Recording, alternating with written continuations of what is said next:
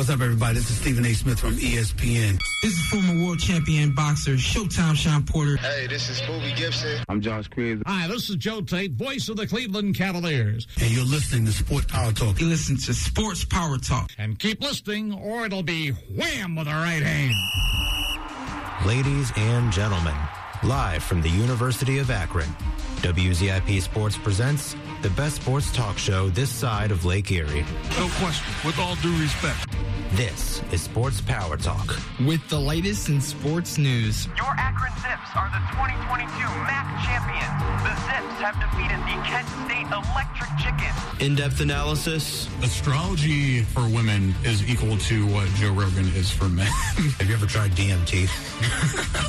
And, of course, the hottest takes. He's just bad. Let me tear your labrum and you can go on the... You know what? It's only a game.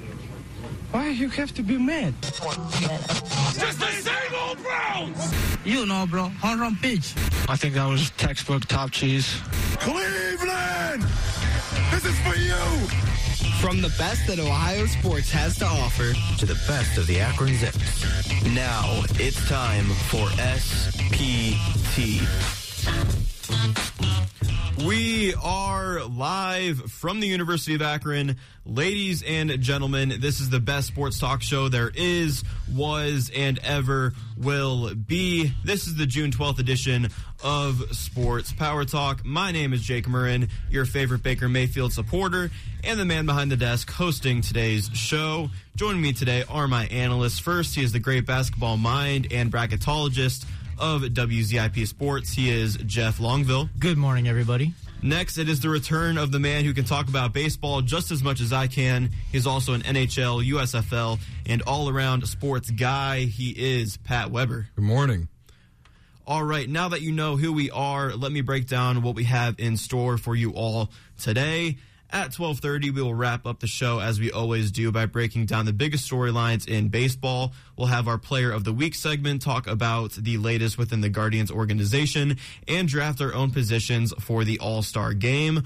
Also, the first pitch of the Guardians game today is at 11:35 a.m., so we will be keeping you up to date all show long about that. In an hour, there won't be a roast of Logan Congrove, but we will still have some great coverage and analysis of the NBA Finals. In half an hour, we'll kick off the basketball conversation by talking about LeBron James and the Utah Jazz. But let's kick it off as we usually do with the NFL. Even with very few NFL headlines and news 2 weeks ago, we still barely managed to fit our NFL segment last week into a half an hour. This week, we have a ton of news in the NFL to talk about, so we might go over 30 minutes, but that's okay. Let's get it started with some not-so-exciting news, though, on our very own Cleveland Browns. Let's talk about Baker Mayfield. I introduced myself as the biggest Baker Mayfield supporter. I think I'm the only one left up here at WZIP Sports. Shout out Dan Groh, and I think he might be the only one left, too, with me. But Baker Mayfield, he was officially excused from minicamp. It was a mutual decision between him and the team. This come as a shocker to you guys, and what'd you make of it? Absolutely not. I think that excusing him from minicamp, it gets rid of a distraction that was going to be there if he was there, and they're still looking to move on from him, so there's really no reason for him to be there, and it doesn't negatively reflect on him. It's not like he was saying, I don't want to be here, so I'm not going to show up. It was a mutual decision for him to be excused from minicamp. Yeah, I completely agree. The team didn't even want him there. Right, so. right. Yeah, I completely agree. I mean, it's mutual. It's what's best for the Browns at this point because Baker Mayfield, honestly, might be a bit of a distraction. Overall, I'm not really surprised by this whatsoever. Where do you think Baker Mayfield will play next? I don't think he's going to step on the field with the Browns uniform ever again. I think that depends on if they trade him and then where they trade him. Because right now, honestly, it's looking like the best chance is probably Carolina for the Panthers. So I'd probably say Carolina, maybe Seattle if they ever end up pursuing that. And if neither one of those teams come around, then I don't know, maybe like Detroit as a backup for a couple years. I'm just throwing it out there because I don't really know too many. As a backup? I don't really know any teams backup that... Jared Goff? Listen, I don't know any teams that really need a quarterback that bad. It's ruthless. Yeah, I kind of agree with Pat. I'd say either Carolina or Seattle, but apparently if he goes to Carolina, Robbie Anderson might retire from the NFL. So okay, those two things were never correlated. Just because he doesn't want Baker Mayfield, but he might retire. It's a theory. Okay, there's a lot of logic behind the theory. I'll give you that. But he did not say he will retire if Baker Mayfield joins the Panthers. He just probably won't play for the Panthers again if Baker Mayfield goes to Carolina. Even if Baker Mayfield doesn't go to Carolina, he might retire. I mean, the team is in shambles. Sam Darnold isn't the answer. Robbie Anderson, his whole career, has played with efficient quarterbacks. He's been Sam Darnold his whole career. Right, he was with the Jets. This is rough. Now he's on the Panthers. Yeah, he's had a rough career. Good wide receiver, but had a rough career in terms of QB play. So I wouldn't be surprised if he retires. He's probably just sick of it at this point. But other QB news out of Cleveland here, Deshaun Watson, of course, unfortunately, the New York Times reported on Tuesday that Watson booked massage appointments with at least 66 women over 17 months. The Texans also enabled some of the alleged sexual misconduct by providing NDAs to Watson to give to the masseuses to sign. The Browns opted not to void his contract. And, after we got Watson, everything kind of seemed into law. We were all kind of starstruck by the player and by the deal without really going into what actually happened. And now I feel like it's only getting worse. And this mess that the Browns got themselves into has only gotten worse.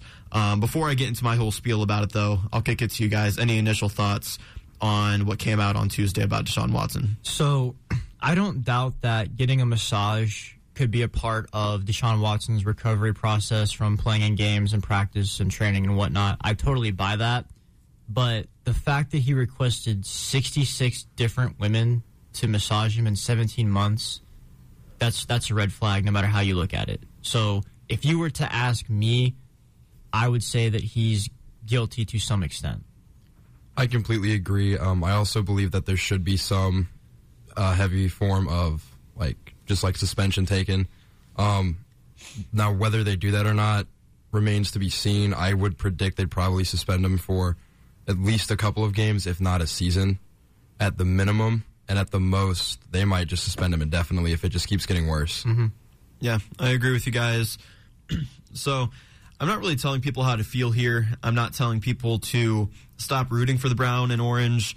I'm not even telling people to not like or enjoy what Deshaun Watson does on the field. He is an extremely talented QB in the NFL. And regardless of where we stand, I think we're all going to be impressed week in and week out by what he does on the football field.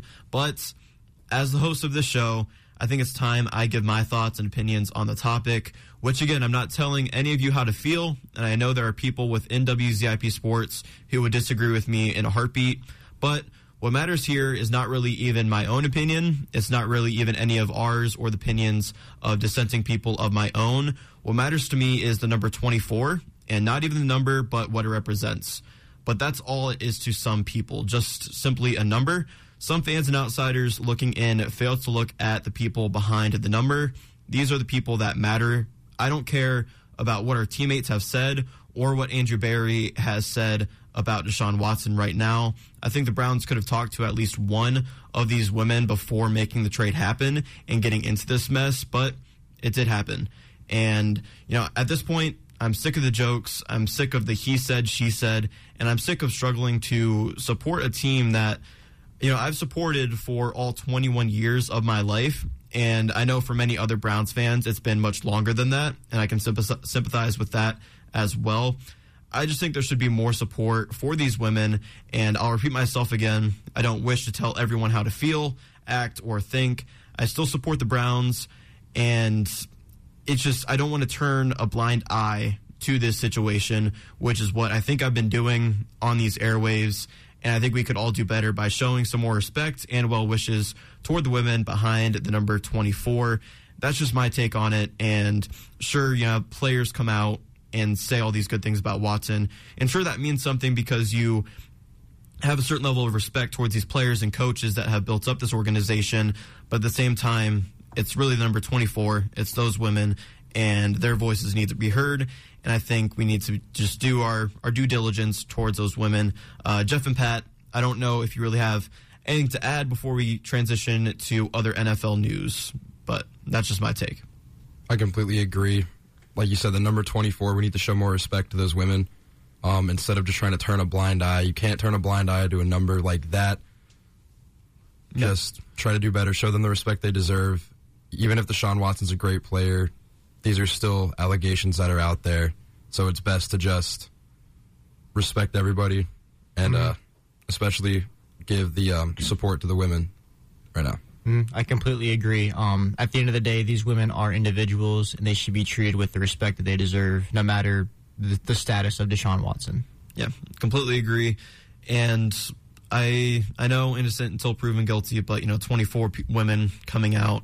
I can't say if all 24 women were actually victims, but I also can't say that one of them wasn't. So at this point, all 24 women need to be taken seriously, and the 66 appointments booked in 17 months with different women, like you said, Jeff, is just another red flag in this story that is just getting worse and worse over time. I just wish the Browns had done more in the research process, but we'll see exactly what the punishment is, and we'll see if he gets on the field, how he looks on the field, and how the Browns look moving forward. But let's brighten the show up a little bit. Let's get into some of the other NFL news breaking this week. Let's talk about the reigning and defending Super Bowl champs, the LA Rams, and Aaron Donald, who got a $40 million raise in his reworked deal that makes him the highest paid player in the NFL that doesn't play quarterback.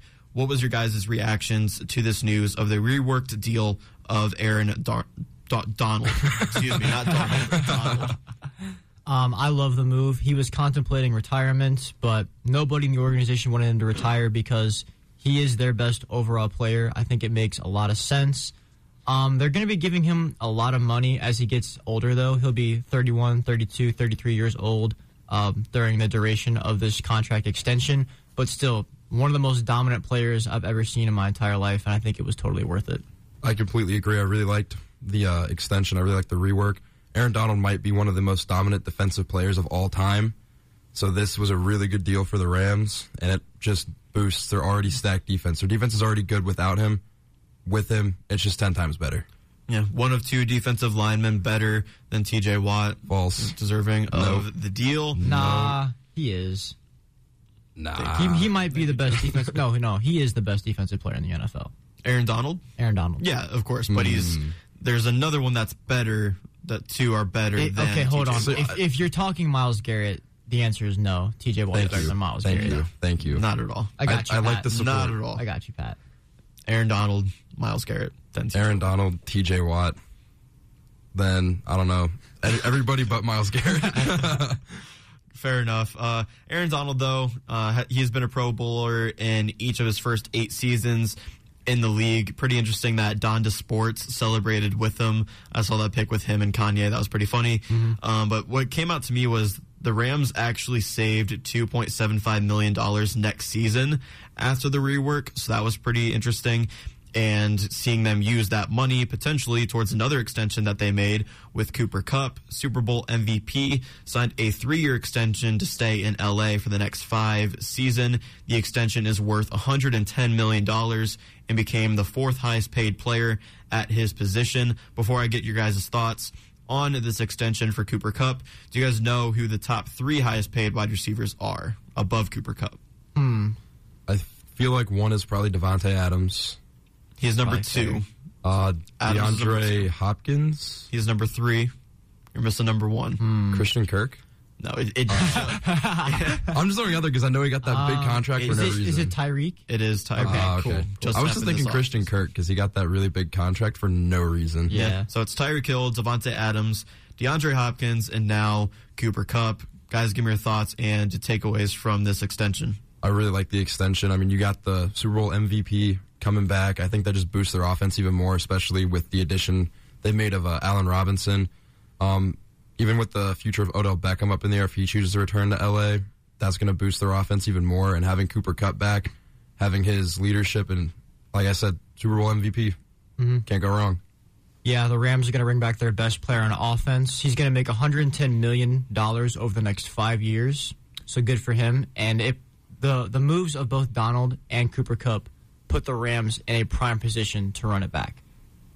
I completely agree with you there. Let's transition to a different NFC West team, one in the 49ers, making some off-season headlines as well with Deebo Samuel. Apparently he is attending minicamp, but there are still reports out there that he wants to be traded and is upset with his role on the team. What do you guys think happens with Deebo this offseason?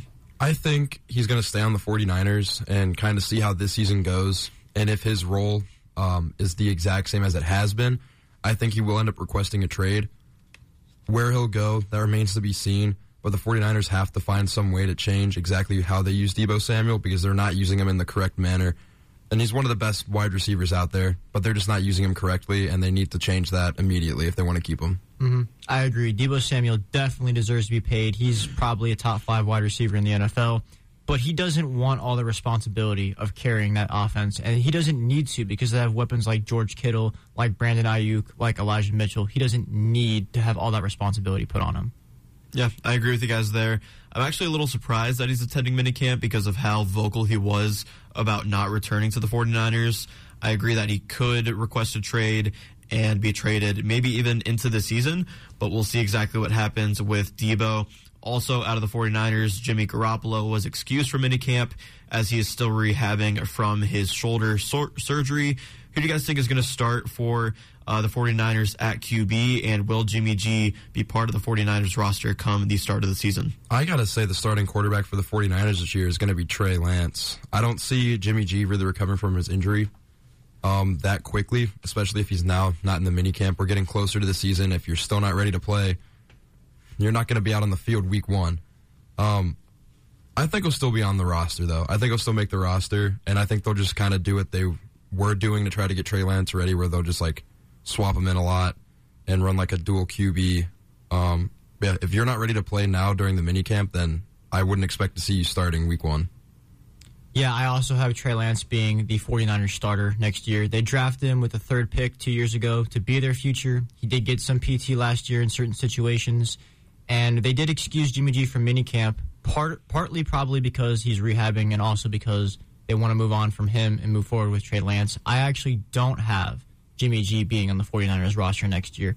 I think if he goes anywhere, the best place for him would be Seattle. He wants to go to a winning team, and they've been a playoff team 8 of the past 10 years. They have good receivers, even though DK Metcalf is currently holding out.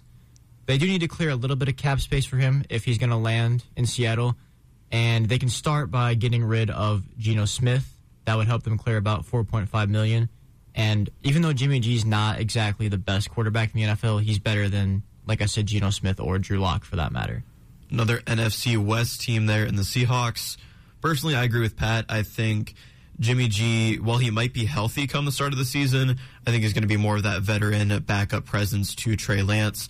I think they're going to roll out Trey Lance to start this season for the 49ers, and we'll see if that maybe smooths things over with Deebo Samuel. If you have that dual threat at quarterback, maybe Samuel won't have to be that dual threat wide receiver who's also running the ball, which apparently is what Deebo Samuel wants as well.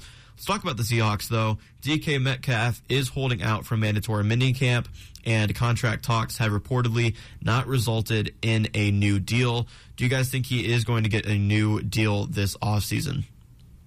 I don't know, because in my opinion, this is my opinion, I think DK Metcalf is very overrated. That's just my personal opinion. I think if he does get a contract, it won't be what he wants exactly, but I think if he does, he'll still be with the Seahawks. It's just he's holding out because he wants more money, but honestly, I wouldn't pay him because, like I said, I think he's overrated. I think that part of the reason why DK might be so adamant about getting more money is because his former college teammate, A.J. Brown, just signed that big contract with Philadelphia, and I think he wants to be recognized in the same status level as A.J. Brown. And actually, if you look at their career stats, when you compare them, DK's stats are actually a little bit better than A.J. Brown's, but A.J. Brown is a better all-around wide receiver, and DK Metcalf has had Tyler Lockett to take away some of that attention from him, while A.J. Brown's been the number one option pretty much his whole career. But you could also make the argument that DK putting up better numbers while having Tyler Lockett on his team could also say, hey, I'm actually way better than A.J. Brown. If I was a true number one option, you'd see the production. So I think he'll get a nice extension in Seattle, but I don't think it'll be as big as A.J. Brown because, like Pat said, he's kind of unproven in that number one wide receiver role, so they don't really know. Yeah, great analysis there from you, Jeff. And I agree with you. I think he is going to get a new deal just because he's one of the few spotlights on this team that is going to be nothing but dull this upcoming season. I don't expect much out of the Seahawks. I actually have them finishing last in their division. And why not sign DK Metcalf and give the fans something to root for and at least have something on the field worth playing for and have a guy that you can rely on at a position like wide receiver who makes a lot of plays. So I think that's what's going to happen for Seattle. What about QB for Seattle? You know, we've talked about Baker potentially going to Seattle, but they do have Drew Lock. Do we expect him to be the starting QB this season? I hope not. Future of the NFL, right? I don't think he will be. I think they're going to give it to Geno Smith to start out just because they Geno over Drew? Oh, yeah, anybody's better than Drew Lock. I mean, he's just... I could honestly see them splitting time. I could see, like, if Geno Smith struggles or Drew Lock struggles, the other one could go in. That's going to be a lot for them. I didn't even know this was going to be like a QB battle between the two men. I thought it was probably the least interesting QB battle of like all NFL. time. Yeah. I agree with you guys. I do expect Drew Lock to just go out there, though. Again, nothing really to expect out of the Seahawks this season. But, Jeff, let's talk about your favorite team, the Broncos. Yes, sir. Walmart's heir, Rob Walton, and his group purchased the Broncos for $4.65 billion. The previous record for an NFL franchise was $2.275 billion, which was in 2018 when David Tepper bought the Panthers. Jeff, what was your big takeaway from the Broncos purchase? So I didn't really know too much about Rob Walton before I started doing research. His daughter, Carrie Walton Penner, and his son-in-law, Greg Penner, purchased Denver. Rob had lived and worked in Colorado before, so he's kind of local. And then the entire group gained more enthusiasm the more they learned about the Broncos franchise. And then the co-CEO of Ariel Investments, Melody Hobson, also joined the ownership group. Everybody seems really enthusiastic about the purchase. Like I said, they brought in a brilliant business mind, according to Rob Walton and Melody Hobson. So I'm pretty optimistic about the new ownership under Rob Walton and his group. All right, sounds good. I was more so surprised by the number. That $4.65 billion shocked me, but good for them. And I would expect like the Yankees or someone to be bought for that much money. Yeah, and there was that's the record for American sports teams. Nothing like that in the MLB or NHL or NBA even. New record, $4.65 billion for the Broncos. Nice to see there in the NFL. Before we go to break, let's break down some NFC rankings. Probably not going to get through them all, but let's start with the NFC East. And, Jeff, I'll kick it to you. Who's your last team in the NFC East?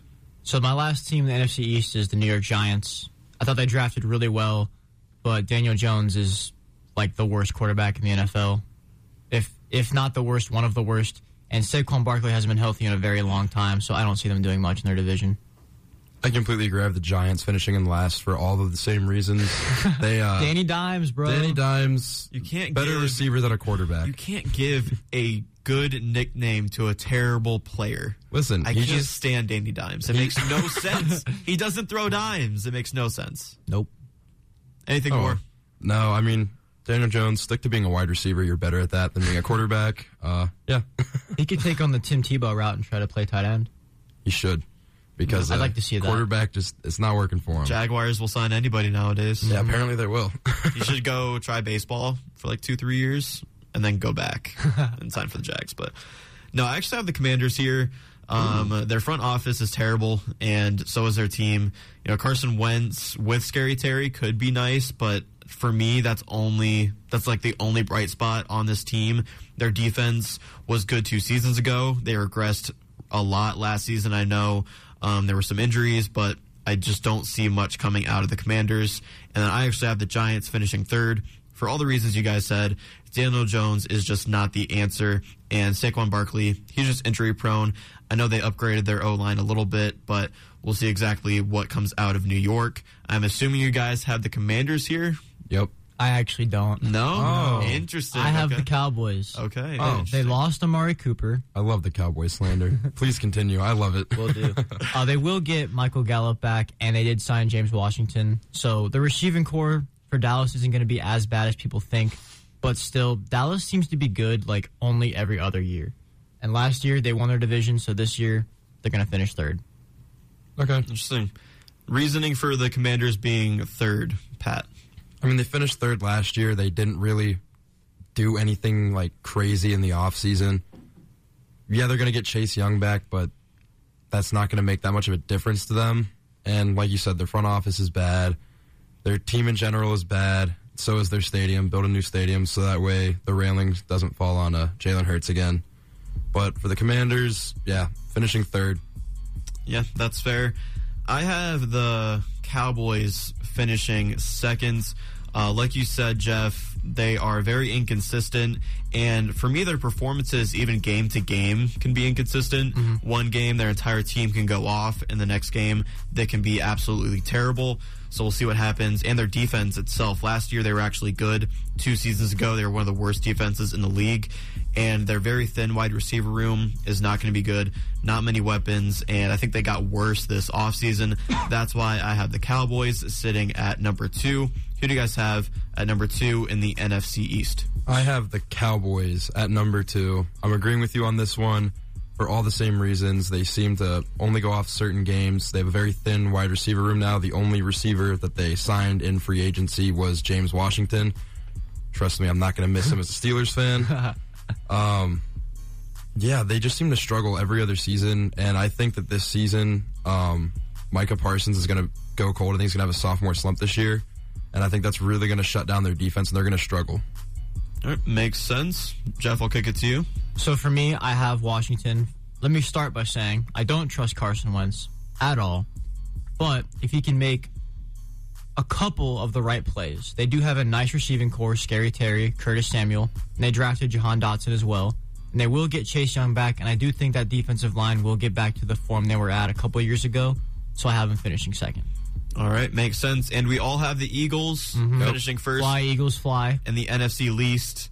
Why the Eagles? Jeff, I'll go to you first. So they added A.J. Brown, and I think he and Devontae Smith are going to be a great wide receiver duo. They also added cornerback James Bradbury. They drafted Jordan Davis and Nakobe Dean, both out of Georgia. And a lot of their tougher games are at home. They got Green Bay, Tennessee, and New Orleans at home. And their only road concerns for me are Indianapolis and Arizona. But Arizona will be without DeAndre Hopkins that game too. So I think they have a really favorable schedule, and I think they're overall the best team in this division. All right, makes sense. Pat, you also have the Eagles number 1. One name, A.J. Brown. He automatically boosts their offense, adds such depth to their wide receiver room. Not to mention, like Jeff mentioned, their defense just got so much better with James Bradbury. They drafted really well.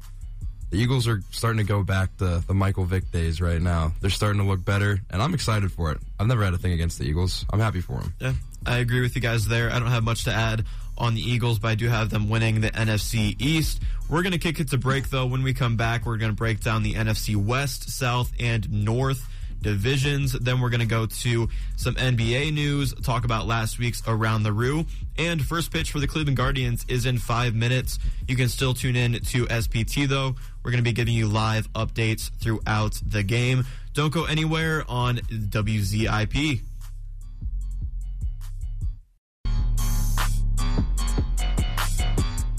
What's going on, everyone? We are back with more Sports Power Talk, the best sports talk show this side of Lake Erie. My name is Jake Murrin, and I am the host of your show today, joined by my analysts. First, Jeff Longville. What's up? And Pat Weber. Go Steelers. All right. I have to do it once. You're just ruining my vibe, bro. We're talking about the NFC, Pat. Yeah, AFC was last week. Get with the program, man. I still have to say it at least once a show. I just have to. It's in my blood as a fan. I have to. Let's talk about the NFC West, shall we? NFC West. Pat, since you're so adamant about the Steelers, I'll go to you first. NFC West, who you have finishing last? So I have the Seattle Seahawks because, simply put, I think they have the worst quarterback room in the entire NFL. You have Geno Smith and Drew Lock to choose from.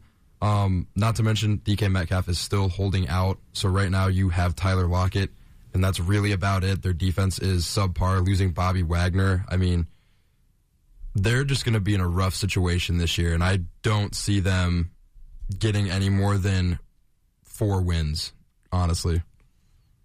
Yeah, I also have the Seahawks for pretty much the exact same reasons that Pat said. They lost Russell Wilson, and they play in the toughest division in the NFC. I think the other 3 teams can be playoff contenders, but Seattle can't. Yeah, I agree with you guys. The Seahawks, Drew Lock is their potential starting QB. We talked about the contract issues with DK Metcalf as well. I think no doubt about it, they'll finish last in the NFC West.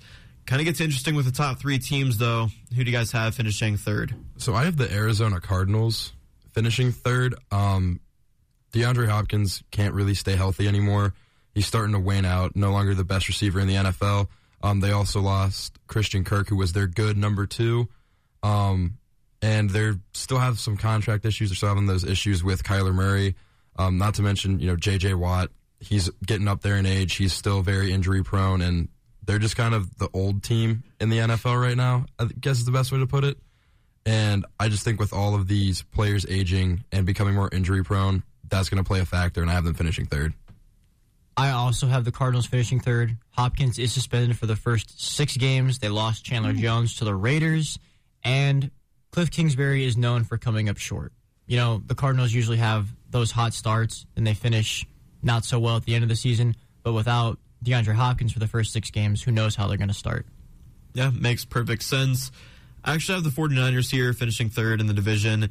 If Debo stays, it might change my opinion, but I think he's going to leave at some point. They can be dangerous on offense if he stays, but I'm also not very high on Trey Lance either. I just think the 49ers are going to be one of those lull teams in the NFC. I think they might win some games, but when it comes against the Rams and Cardinals in their division and also some other tough NFC teams, I think they're just going to finish third here. And then I have the Cardinals going in second place here in the NFC West. You guys mentioned the DeAndre Hopkins suspension. I think they will struggle with him, but I do have some confidence in Kyler Murray to get the job done and get the Cardinals back to the postseason.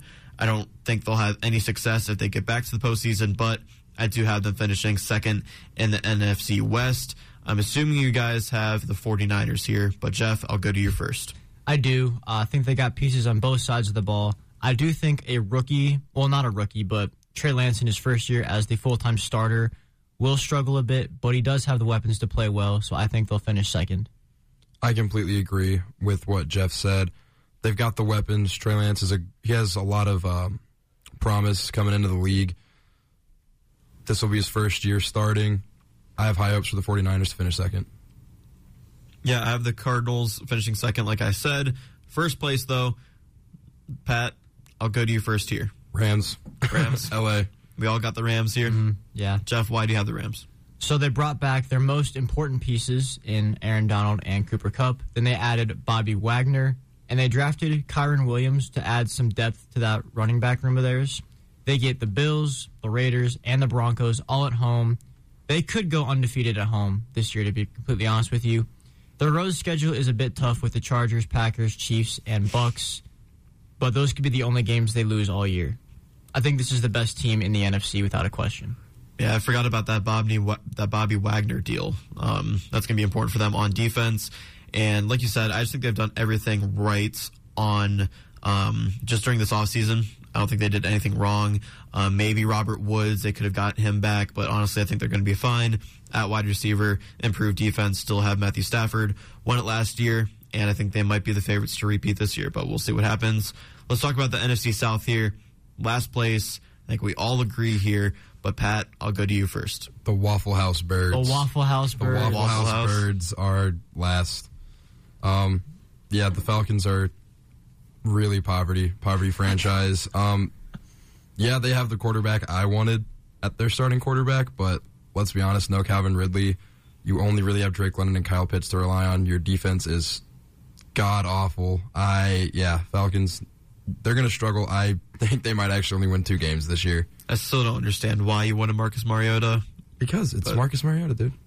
It's better than that. Tells me nothing. Yeah, when I looked at we're turning it to Logan now with his emotional takes. When I looked at the free agency and I saw the quarterbacks and I saw that the two best available were Mitchell Trubisky and Marcus Mariota. I said if I have to pick between the two, I would rather have Marcus Mariota than Mitch Trubisky. I would agree, but I wouldn't want either of them. But I would probably take Trubisky over Mariota. Mariota has shown nothing. And he's older, I think. He is a little bit older. Trubisky is the MVP. He is the MVP. He was in a bad system in Chicago. Just learned under Josh Allen, so maybe that'll do something. But nothing against Mitchell Trubisky. I mean, in his defense, he did have Matt Nagy as a coach. So, yeah, Matt Nagy ruins players' careers. Also, quick updates from the Guardians game. The Athletics already on the board. Ramon Laureano hit a solo home run in the top of the first. Athletics lead the Guardians 1-0. Not a great start from Cal Quantrill today on the mound. But, Jeff, I will go to you for the NFC South. Falcons last place. Yeah, my very first reason is because Marcus Mariota is the quarterback. I know you like him, Pat, but I don't. Hey, he won me the Super Bowl in that Madden sim I did. Congratulations, but what does that matter for real life? Yeah, nothing. They lost Matt Ryan, who had been there for 14 years, and they also lost Keanu Neal as well. And they have some pieces, like you mentioned, Pat, but it's just not enough. Yeah. Yeah, I don't have much to add here. They did take the wrong wide receiver in the draft, in my opinion. And like you guys, I just think they could be one of the worst teams this year in the NFL. Not many weapons, bad QB, not going to win many games. Atlanta's the new Detroit. That's what I'm going to put it right now. That hurts for Atlanta. Yeah. They should be very sad right now. I think they already are. Yeah, Marcus Mariota coming to Atlanta. Just bringing on the sadness to that city. Number 3, though, who do you have? Jeff, I'll go to you first. I have the Carolina Panthers. They have a really tough schedule. They got Arizona, at the Rams, at the Bengals, at the Ravens, and they have to play Tampa Bay and New Orleans twice. I don't trust Sam Darnold or Christian McCaffrey being healthy all year, so I have them at 3rd. I also have the Panthers at 3rd. They hoard quarterbacks right now. I just want to point that out. They have a lot of quarterbacks on their roster, but none of them are good. They also have... Matt Corral could be good. He could be. I don't know. Christian McCaffrey is the Mike Trout of the NFL. He's really good, but cannot stay healthy to save his life. Nothing really to touch on for Carolina. I mean, they're just going to kind of do what they did the past couple seasons. Yeah. Just maybe get 5-6 wins, if that.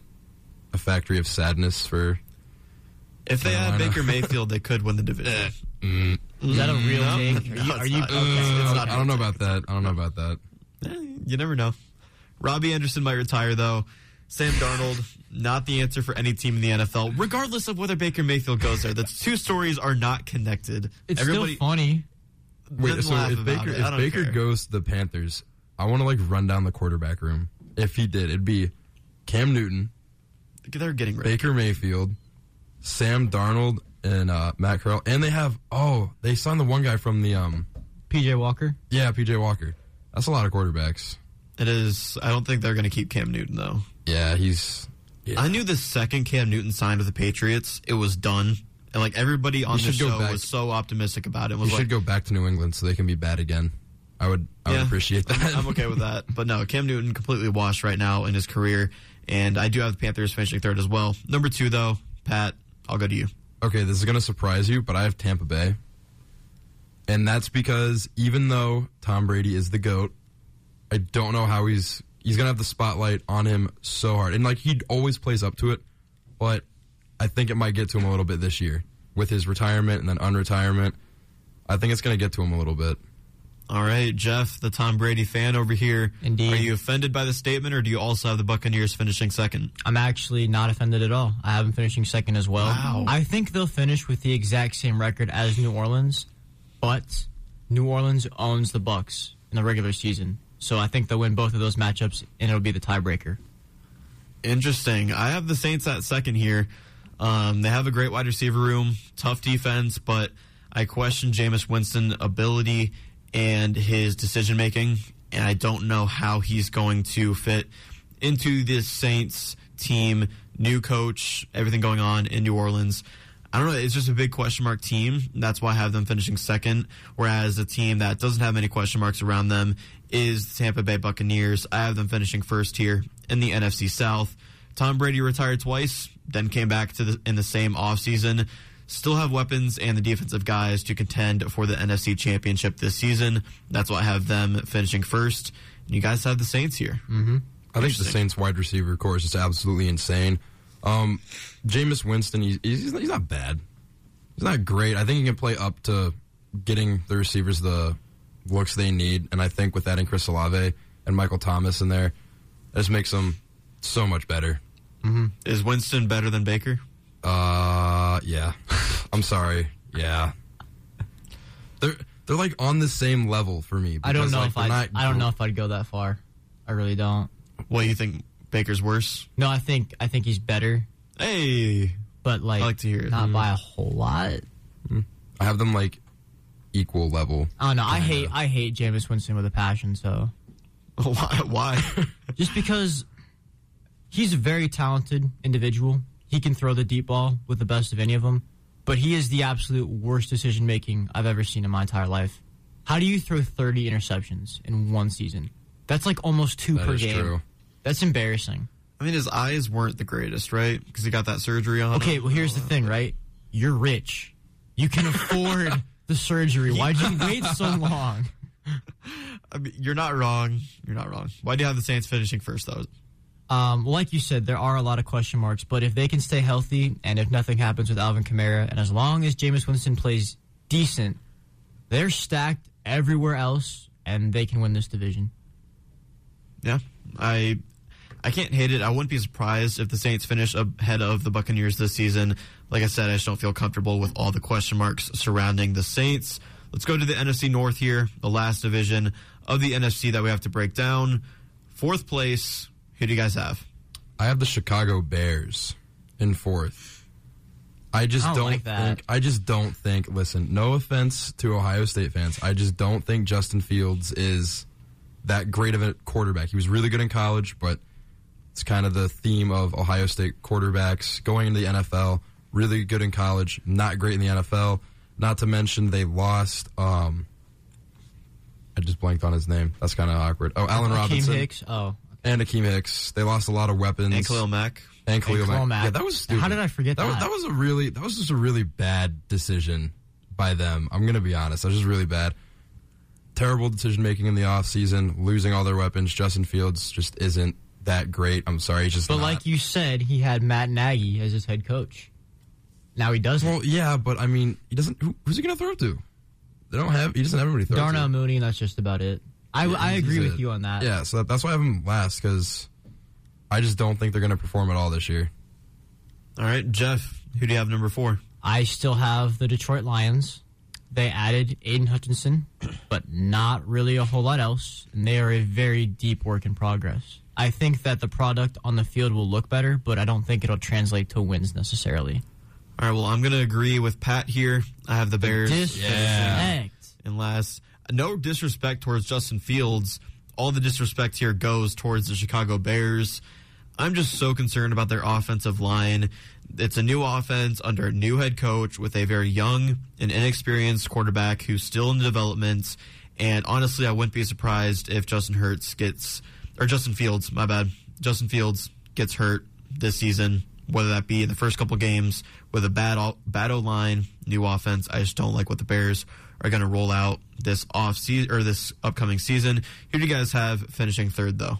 I have the Detroit Lions. I think that even though they only really added Aiden Hutchinson, I think that still boosts them a little bit. And when I mean they're going to finish third, I think they're going to have one more win than the Bears. I don't have them above them by that much. But I do think that they did show some promise, especially with Amon-Ra St. Brown. I think he's one of the best young wide receivers in the entire league. I have them finishing third. Like I said, they kind of boosted their defense a little bit. They have good young weapons. I mean, yeah, their quarterback is a little questionable. No offense to Jared Goff, but you can offend Jared Goff. No one's going to care. I don't want to offend Jared Goff, though. Why not? I don't have anything against him. I just can't. I don't know. All right, interesting analysis there from Pat. Jeff, number 3. So I have the Bears here. I do think they may take a step back like you guys think. I still don't think they'll be as bad as Detroit, though. They have a really tough schedule. They have the 49ers at New England, Philadelphia, and Buffalo. Most of their games aren't gimmies. I do think Justin Fields will be better, but I still don't trust his offensive line like you guys said, or his receiving core for that matter. And they lost Akeem Hicks and Khalil Mack. So I think they're going to take a step back, but still not as bad as Detroit. I think, like you said, you have the Lions winning one more game than the Bears. I have the Bears winning like one more game than the Lions. Okay. Yeah, I'm right here That's with fair. Pat again. I could see the Lions winning a game or two more than the Bears, so I have them sitting at third. Like you said, Jeff, they're just a work in progress right now. They drafted well with Aiden Hutchinson, but they still have many holes with an inconsistent Jared Goff at QB. But I still have them improving somewhat this season. Number 2, though, who do you have? Jeff, I'll go to you first. So when I was looking at all the teams' schedules and everything, it really surprised me that I had this team at number 2 because I had this team, like without putting a whole lot of research into it, finishing as the number 1 in the division. But it turns out that that's not the case for me now. The Minnesota Vikings I have at number 2. They have a tougher schedule than Green Bay is really what it comes down to. They have to go to Philadelphia, to New Orleans. They have Arizona, to Buffalo, New England, and Indianapolis. They have a ton of talent all over the field, but just haven't quite been able to put it together. And they could still win the division if that lack of a receiving core for Aaron Rodgers doesn't, like if he can't make do with what he has to work with. I think they still could win the division, but just due to how much tougher their schedule is than Green Bay, I have them finishing second. Makes sense. Pat? I have the Green Bay Packers finishing second. I do think the lack of a receiving core is going to affect them, especially with Aaron Rodgers. I mean, your most experienced receiver on your roster is Alan Lazard. Right now, that's painful to look at. That's not very good at all. That's very bad. Not to mention they lost some key defensive pieces this year as well. I just see them taking a step back for the first time in a couple of seasons and finishing second in the NFC North. Quick update on our very own Cleveland Guardians. Jose Ramirez, you gotta love him, doubled in the bottom of the first. 2-runner score, Miles Straw and Ahmed Rosario. The Guardians have taken a 2-1 lead over the Athletics. Miles Straw reached on an error, and Ahmed Rosario got a hit. Jose Ramirez drives them in. Things you love to see. We have a 2-1 lead. Back to the NFC North, though. I have the Vikings finishing second here. Kirk Cousins is average, but he does have weapons on offense. I don't see them getting any better this season, but I don't really see them getting any worse either. Out of the Vikings just staying at number 2 in the NFC North with the Packers on top. They still have one of the most talented QBs in Aaron Rodgers, who's won back-to-back MVPs, but I am concerned about their weapons on offense, like you guys referred to. Jeff, you have the Packers number 1 as well. I do. I just got to believe that Aaron Rodgers will find a way to make the best out of the situation and to make it work to some extent. And they do have an easier schedule than Minnesota, but like I said, if Minnesota plays as well as they should, they could definitely win this division. All right, and then you have the Vikings, Pat? I do have the Vikings, and the only reason I have the Vikings at number 1 is because I think Green Bay is going to take that much of a step back this year. I don't think the Vikings are really going to improve too much, but I think Green Bay is just going to take that big of a step back because of the loss of all their receivers, because of the loss of some key defensive players. And I think this could be a breakout year for Justin Jefferson. He's already been playing really well the past 2 seasons. I think this could be another standout year for him. And if Kirk Cousins can just play up to the level that we know he can, even though he is an average quarterback, he does play a little bit below average at times. I think if he can maintain at least a decent pace, I think the Vikings can win this. Is Baker better than Kirk Cousins? Okay, no, absolutely not. I'm sorry, but no. Man, better than Jared Goff? Can you give me that one? Yes. Really? I'll give that. The fact that there's any hesitation. Okay, I'll give that to you. The slander. I can't. That's it on our NFL and NFC segment, though. I hope you enjoyed our talk about Deshaun Watson, even though that got a little deep. And then we went into the NFC rankings with some news about the Seahawks, 49ers, Broncos, and all that.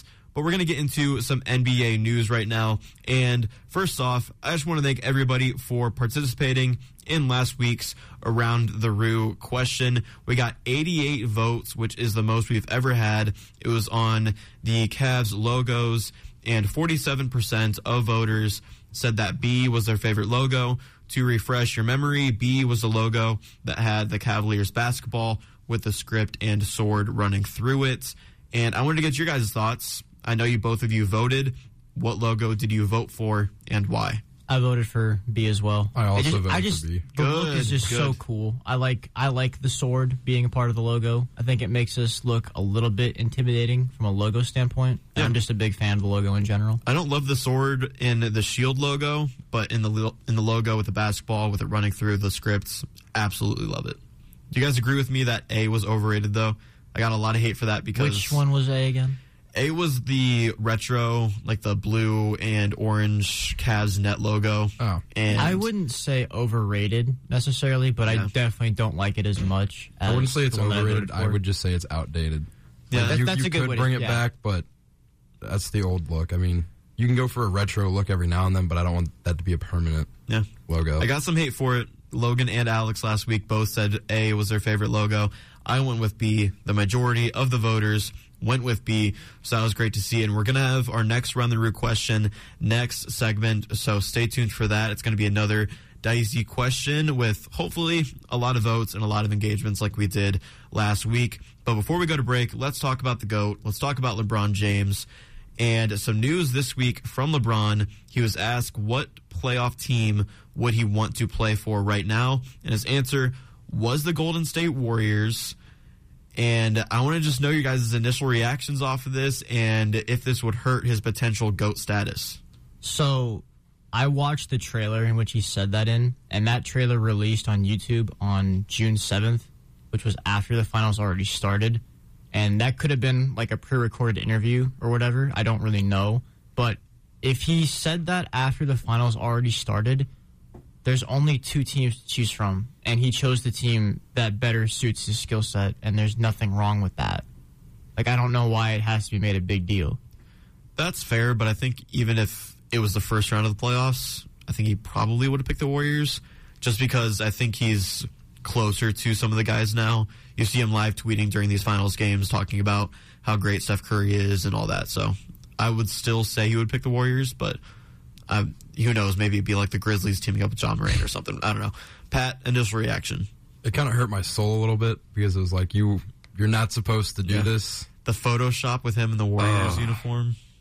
Just didn't like that. Yeah, no. When I saw that, I was like, oh, so this is how it kind of felt to be Obi-Wan Kenobi watching Anakin Skywalker turn to the dark side in a way. I'm like, you can't do this.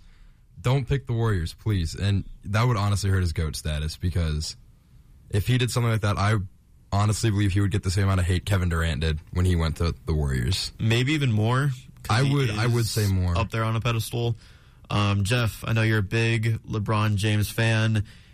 Alternate universe. You're the creator of Alternate Universe. If this happened, if he joins the Warriors, probably not going to happen, but say it does, would it hurt his GOAT status? I would have to say yes, because it's kind of the same thing that Kevin Durant did that we gave him all the hate for. But I think that just him simply entertaining the idea should not hurt his GOAT status, because a ton of NBA players on teams that they're not satisfied with would be like, man, I wish I played for this team or this team. And it's just all hypothetical, you know? Yeah, makes sense. Update on the Cleveland Guardians game. Owen Miller driving in Jose Ramirez with a single. Guardians extend their lead over the Athletics 3-1. Things you love to see. Some runs in the bottom of the first taking that lead. But talking about LeBron James and his GOAT status, to me, it just depends. Like, are we debating GOAT status by individual talent or skill, or by team accomplishments and who they put themselves around?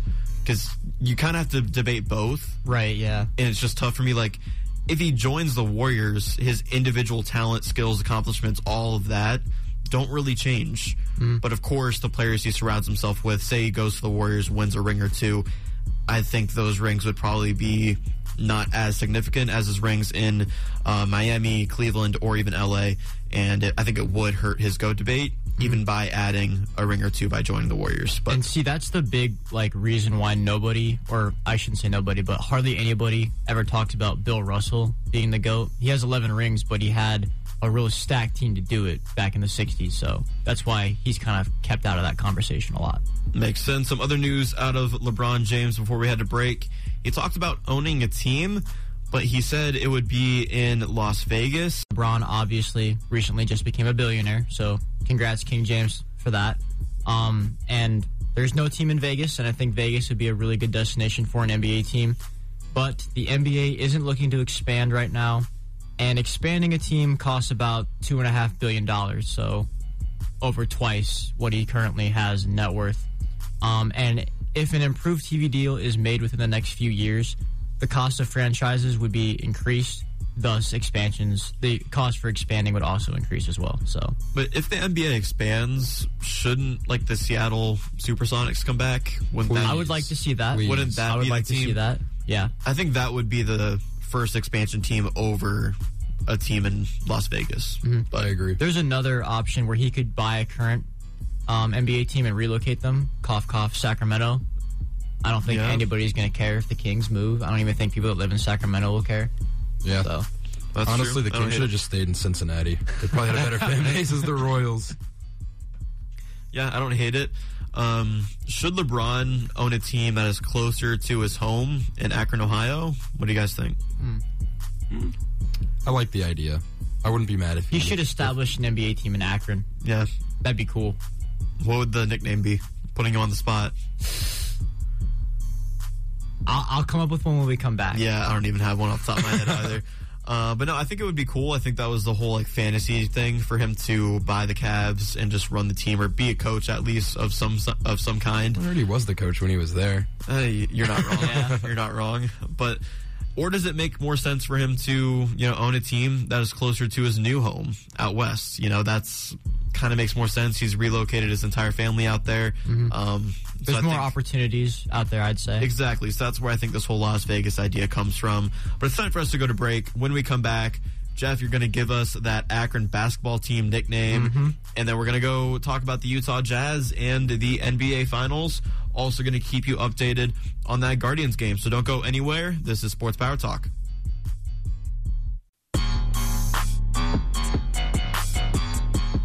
What's going on, everyone? We are back with more Sports Power Talk, the best sports talk show there is, was, and ever will be. I'm your host. My name is Jake Marin. I am joined by Pat Weber. Go Cavs. And Jeff Longville. I have a bone to pick with somebody in the sports department. Go right ahead. So, Logan Congrove doesn't like LeBron, but he follows him on Instagram and likes all of his posts.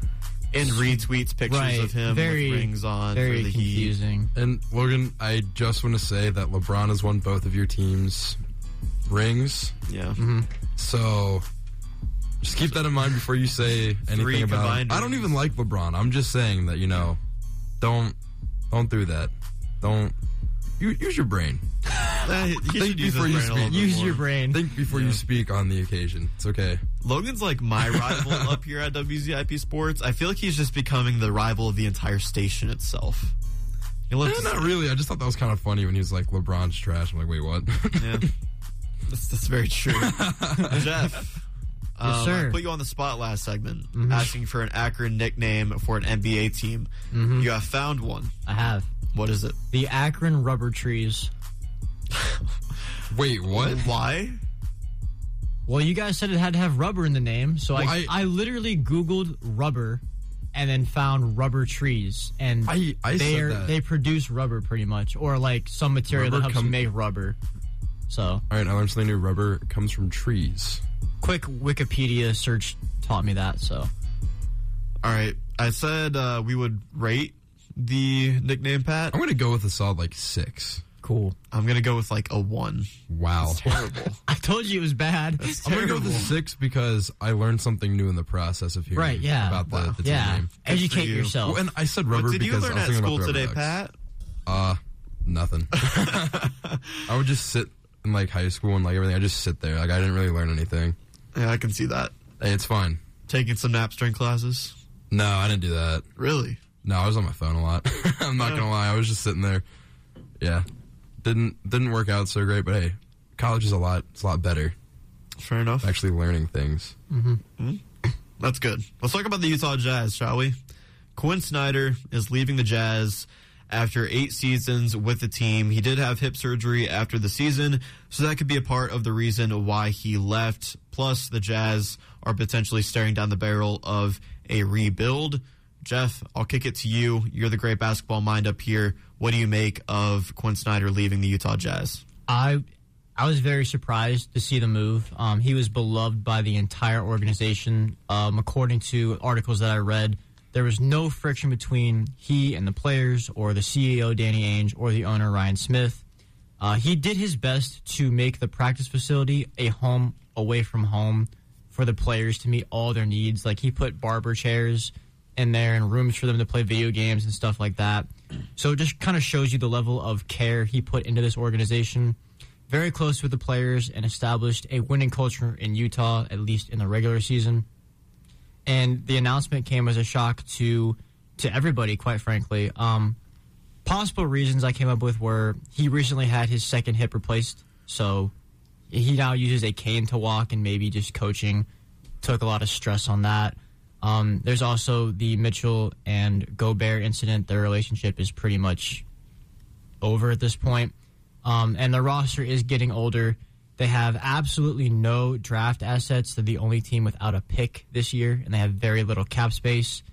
And they haven't been able to make it past the second round of the playoffs since he's been their coach. So I think just a combination of all those things kind of contributed to him wanting to move on from the Jazz. Well, a lot to unfold there. Pat, do you have anything to add? I completely agree. I mean, it was a big surprise to everybody when he said he was going to step away. I would have to imagine it would probably be because of his hip replacement. It just, if you can't be as mobile as you want to on the sidelines, you probably, if you feel like you can't be as involved as you want to be, you're going to take a step back until you're at least trying to be back up to where you think you can be in your health. Yeah, and the whole thing with Donovan Mitchell and Rudy Gobert, yeah, the Jazz are starting to go in shambles. I'm not mad about it. I'm not going to lie to you. Yeah. I mean, the Clippers beat him, so Kawhi Leonard beat him. That's all I have to say. Actually, Paul George beat him, but whatever. Kawhi played that series. He played the start, but he didn't close out the series, though. Oh, yeah, because he got hurt. All right, Kawhi, he participated in beating the Jazz. He gets an A for effort. At least give me that for him. Give him the participation trophy. Regardless, though, Snyder finished with a 372 and 264 win-loss record. He did play a huge role, like you said, Jeff, in rebuilding the Jazz into a top contender in the West, regardless of their poor play in the playoffs. And I want to know any names out there, in your guys' opinions, that could be potential replacements for the Utah Jazz head coach vacancy. So from what I've seen so far, some names that have popped up are former Jazz assistant Johnny Bryant, current Jazz assistant Alex Jensen, Lakers assistant David Fizdale, and Terry Stotts. Danny Ainge said the search is going to be very thorough, and I have a quote from him here from MSN. It says, "I want a coach with integrity that is willing to work together, that understands that it's bigger than his program. I want a coach that obviously knows what that means, how hard he has to work, that has a hunger, and that is going to give all that he has to the franchise and to his players and develop the relationships that are crucial." Okay, some interesting names there. Pat, any more to add? I would have to say probably number one for me is Fizdale. I think he might be one of the better options. Personally, I think that even though the Jazz do perform well in the regular season, you can't just promote your assistant coach because you don't have that playoff winning mentality. At least David Fizdale, he has some playoff experience and that winning playoff mentality. The Utah Jazz are the laughingstock of the postseason every year. I just think David Fizdale is going to be the best fit for this team. Yeah, I think. Go ahead. Go ahead, Jeff. Okay. So for me, Stotts is the most notable name here, but I think given the culture that Quin Snyder established in Utah, I could see Alex Jensen given that opportunity since he's a current assistant for them. Yeah, I was just going to say the same thing. I think Terry Stotts is going to be one of the names to look out for the position. Pronounced it right that time, Jeff. There you go. Proud of me? Proud of you. I didn't say Stotts. Stotts this time. But no, I saw they are going to interview Jason Terry, current NBA G League head coach for the position. Terry ranks 7th all-time in three-pointers made, has won Sixth Man of the Year, and has a ring with the Dallas Mavericks in his NBA career. So we'll see if G League coach turned head coach and Jason Terry might be a possibility. Isn't Jason Terry the guy that LeBron dunked on really bad? Okay. Yes. Just wanted to... Okay, I thought so. It is. Be pretty funny. AI stepped over Ty Lue. He coaches one of your favorite teams. Well, he coaches my favorite player. I wouldn't say favorite team. Team you support. I do support them. The better team in LA. Yeah. Yeah. I'll say that. Yeah. I mean, but LA is kind of... Yeah, they're both pretty. Yeah, wasn't a good year for either. It was rough. It was rough for them. Sticking with the Utah Jazz, though, let's talk about their best player, potential best player, star player, Donovan Mitchell. He had a close connection with Quin Snyder. Trade talks were already looming. He has been an all-star the past 3 seasons and averages 23.9 points per game in his career. I asked you, gentlemen, for hypothetical trade ideas. What do you got for me? Okay, so I have a trade between our very own Cleveland Cavaliers and the Utah Jazz for Donovan Mitchell. And for me, I think that if we traded, and this is, again, all hypothetical, although I believe this should happen, I think we should trade Colin Sexton, Lauri Markkanen, and Isaac Okoro, as well as a couple draft picks, maybe a first round and a second round to get Donovan Mitchell. I think that clears up a little bit. We don't really need Colin Sexton as much as I like Colin Sexton. I love him. Hurting my heart, Pat. We don't need him anymore. Me. We literally don't need him anymore. Take out Lauri Markkanen, and I'm totally cool with it. Okay.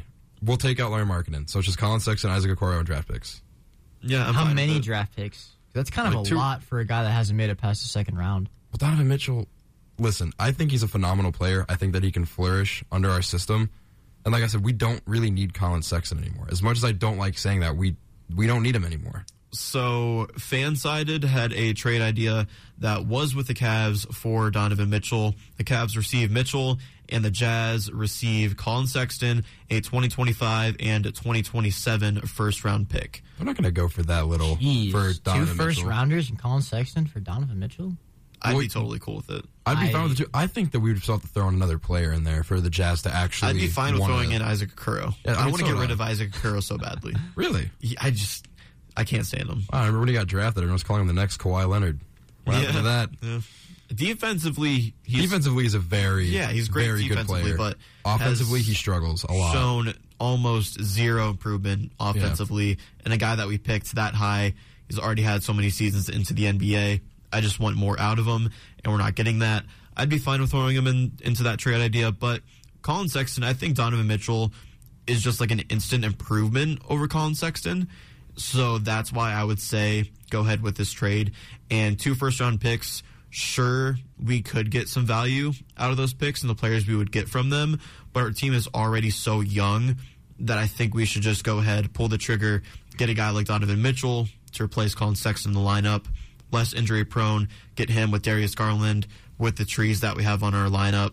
I would love that pairing. I guess after thinking about it for a little bit, as much as I don't want to give up Colin Sexton because I love him, but I'm okay with that because Donovan Mitchell is better, and the 2 draft picks, like hypothetically, we're supposed to be very good for the foreseeable future. So giving up late first-round draft picks isn't the worst thing, but I don't really like giving up so much for a guy that hasn't made it past the second round.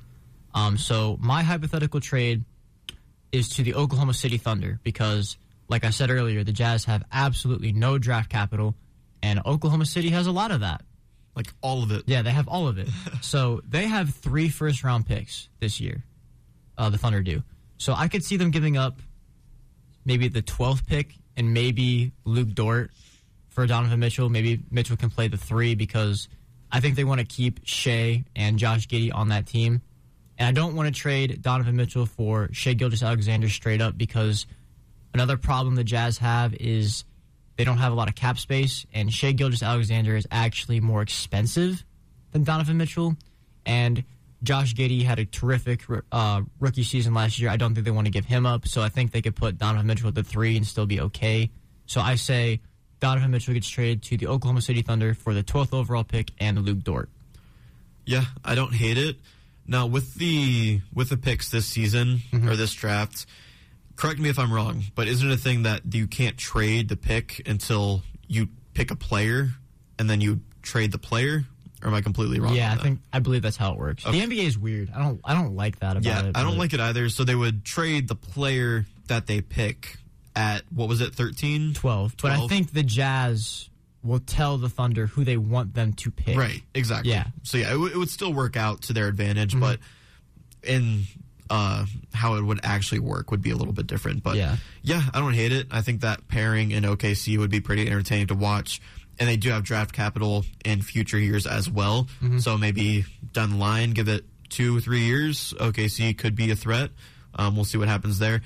Other than the Cavs situation, though, I do have a different trade idea for Donovan Mitchell. So ESPN's Brian Windhorst said that 76ers president Daryl Morey has, quote, big, giant plans to acquire another star alongside Joel Embiid and James Harden.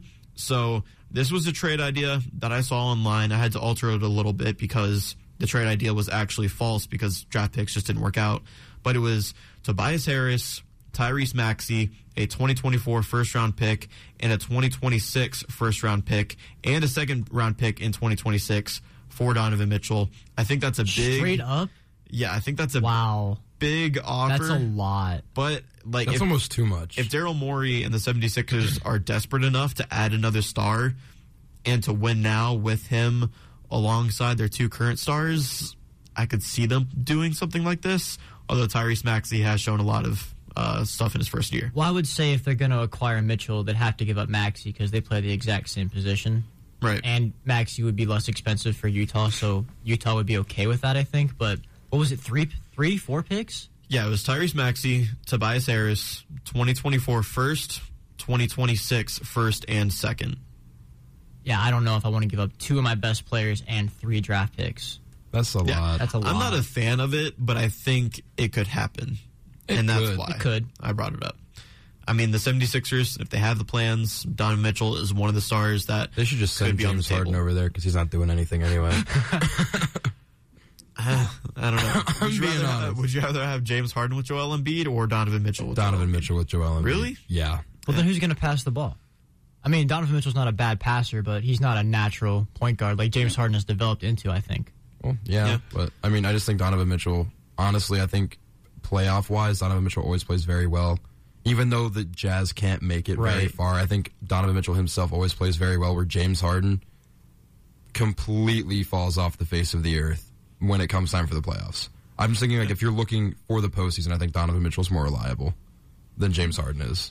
Yeah, Donovan Mitchell never made it out of the second round, like Jeff said, but James Harden can also be really inconsistent in the playoffs and even in the regular season, that is.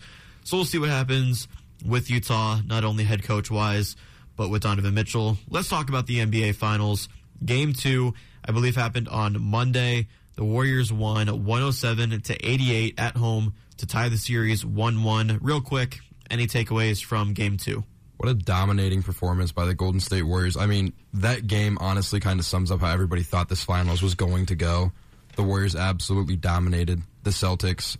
Wasn't any surprise to see there Steph Curry doing what Steph does, Klay Thompson doing what Klay does. Nothing was new from that game. For me, Golden State has owned the third quarter historically. As of recently, they outscored Boston 35-14 in the third in Game 2. Jaylen Brown started off 4 for 6 in the first quarter for 13 points, but then finished 5 for 17 for 17 points.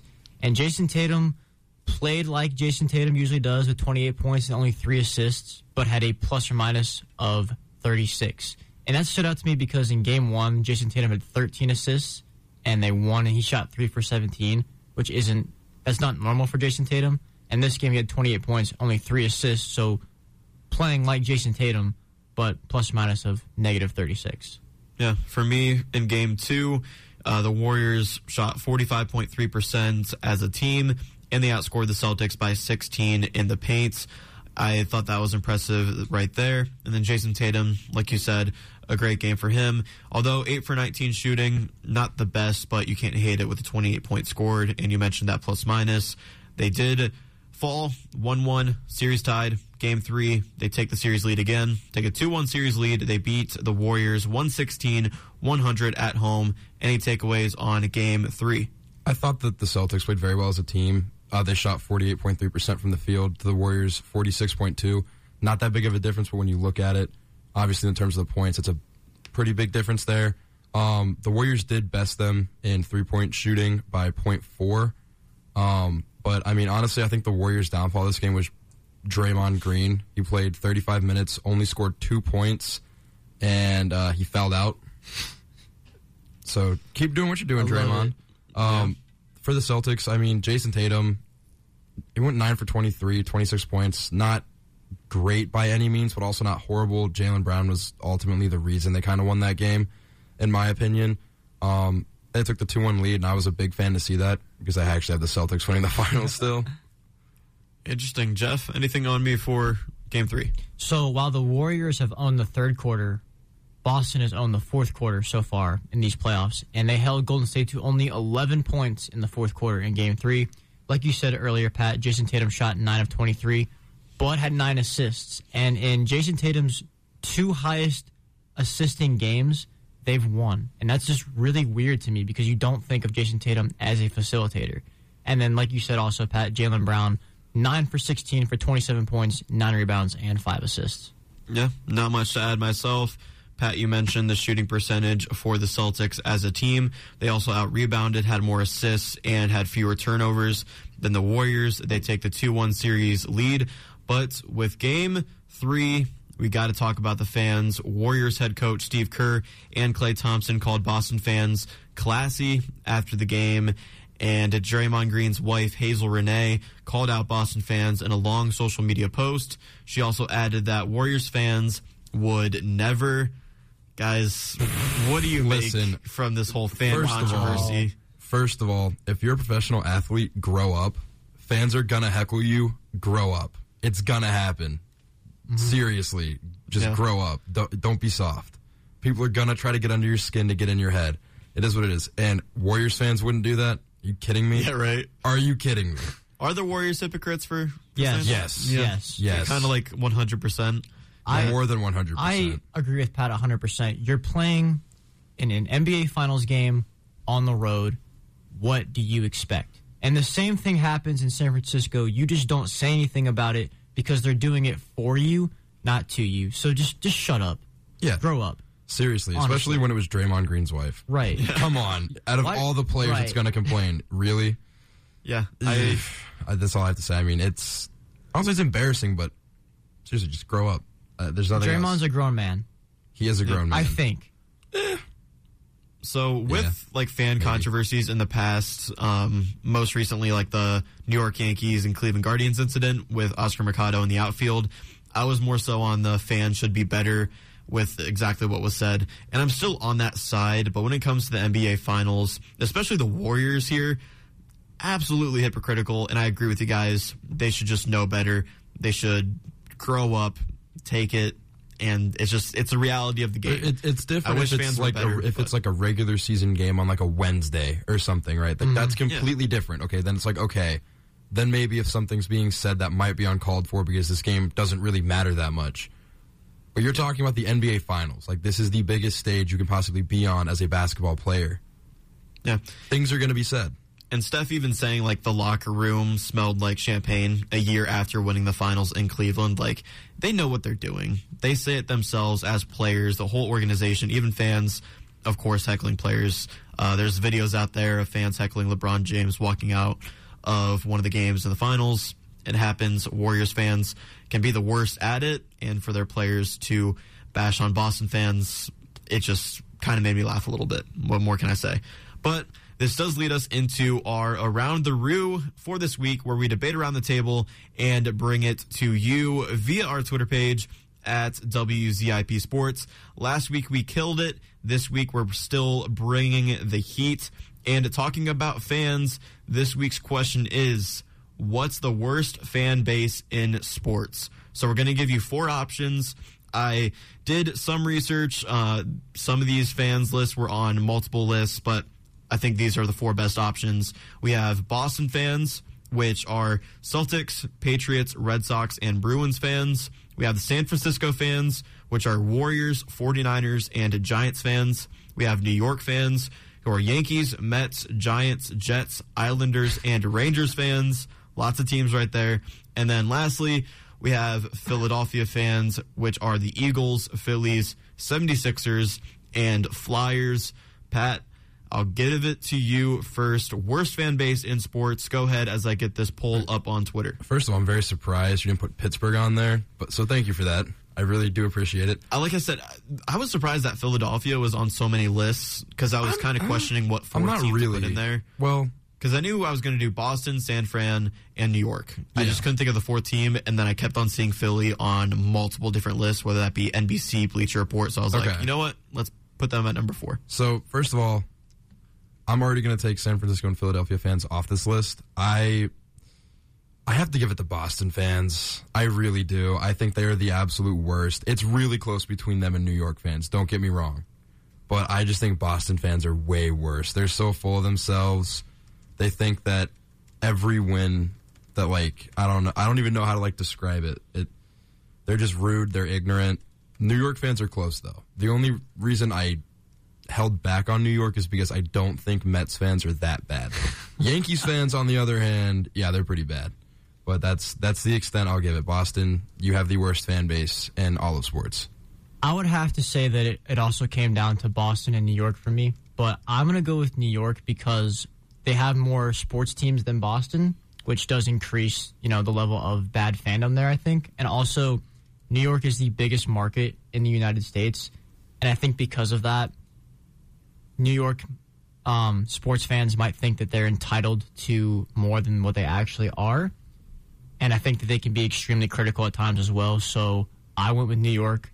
But because we're not doing individual, sports teams here. If we're doing individual teams, I would immediately hand the flag to Alabama. That's a good one. Straight up. That's a good one. I would hand the flag to Alabama if that was coming down to that. Notre Dame as well. I don't know. Notre Dame fans are just sad. That was on a ton of lists, actually. Really? I can imagine. I understand why. I get it. Yeah, I do too. But another one I want to bring up is the Miami Heat. Because, their fans will just sit here and say, we're the Heat.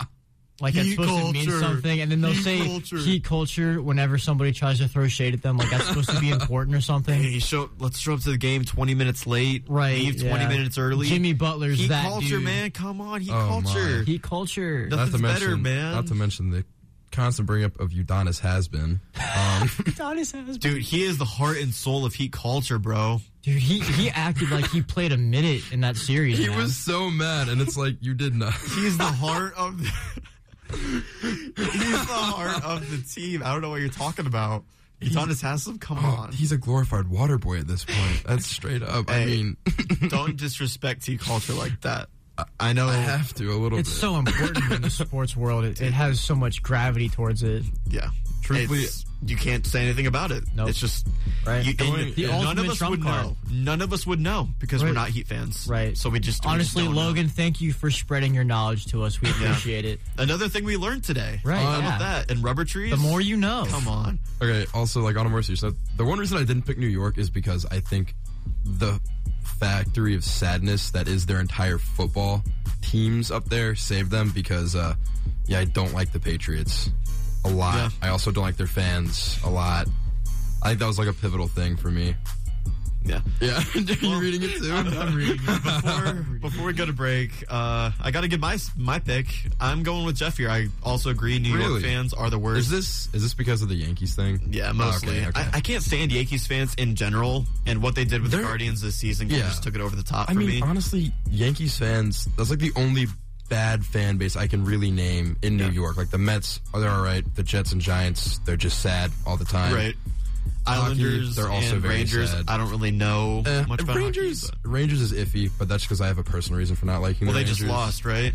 Yeah, not happy about that. Yeah. I hate Tampa Bay a lot. The Lightning versus the Avs.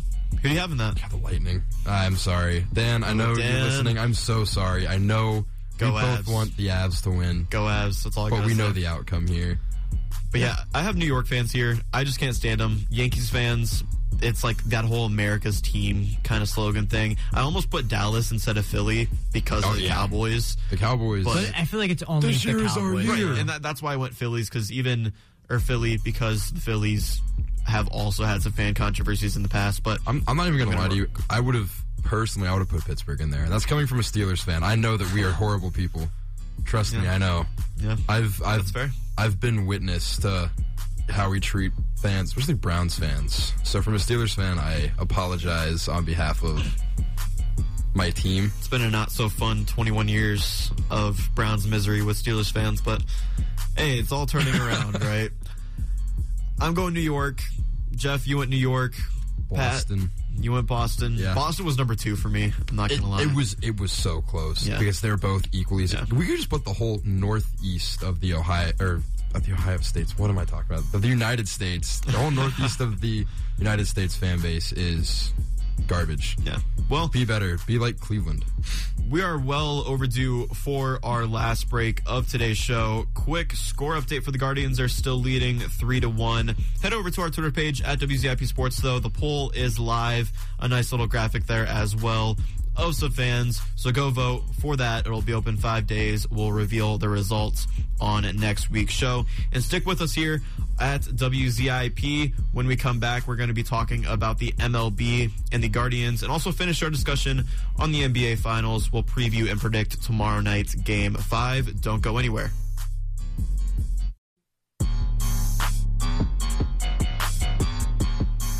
Hello again, everyone. We are back with more Sports Power Talk, the best sports talk show this side of Lake Erie. We only have 23 minutes left in today's show. I'm your host. I'm Jake Murrin. I'm joined by Pat Weber. Let's go Guards. And Jeff Longville. Good afternoon. All right, guys. I have a bone to pick. I also... Okay, can I say my thing before you? Yeah, go right ahead, Pat. So, our very own Logan Congrove forgot to mention last show that he and I lost a little game between Jeff and former director of sports up here, Kyle Molinelli. Logan, how's that Baker jersey coming? I got mine ordered. I'm owning up to my end of the deal. You're welcome, world.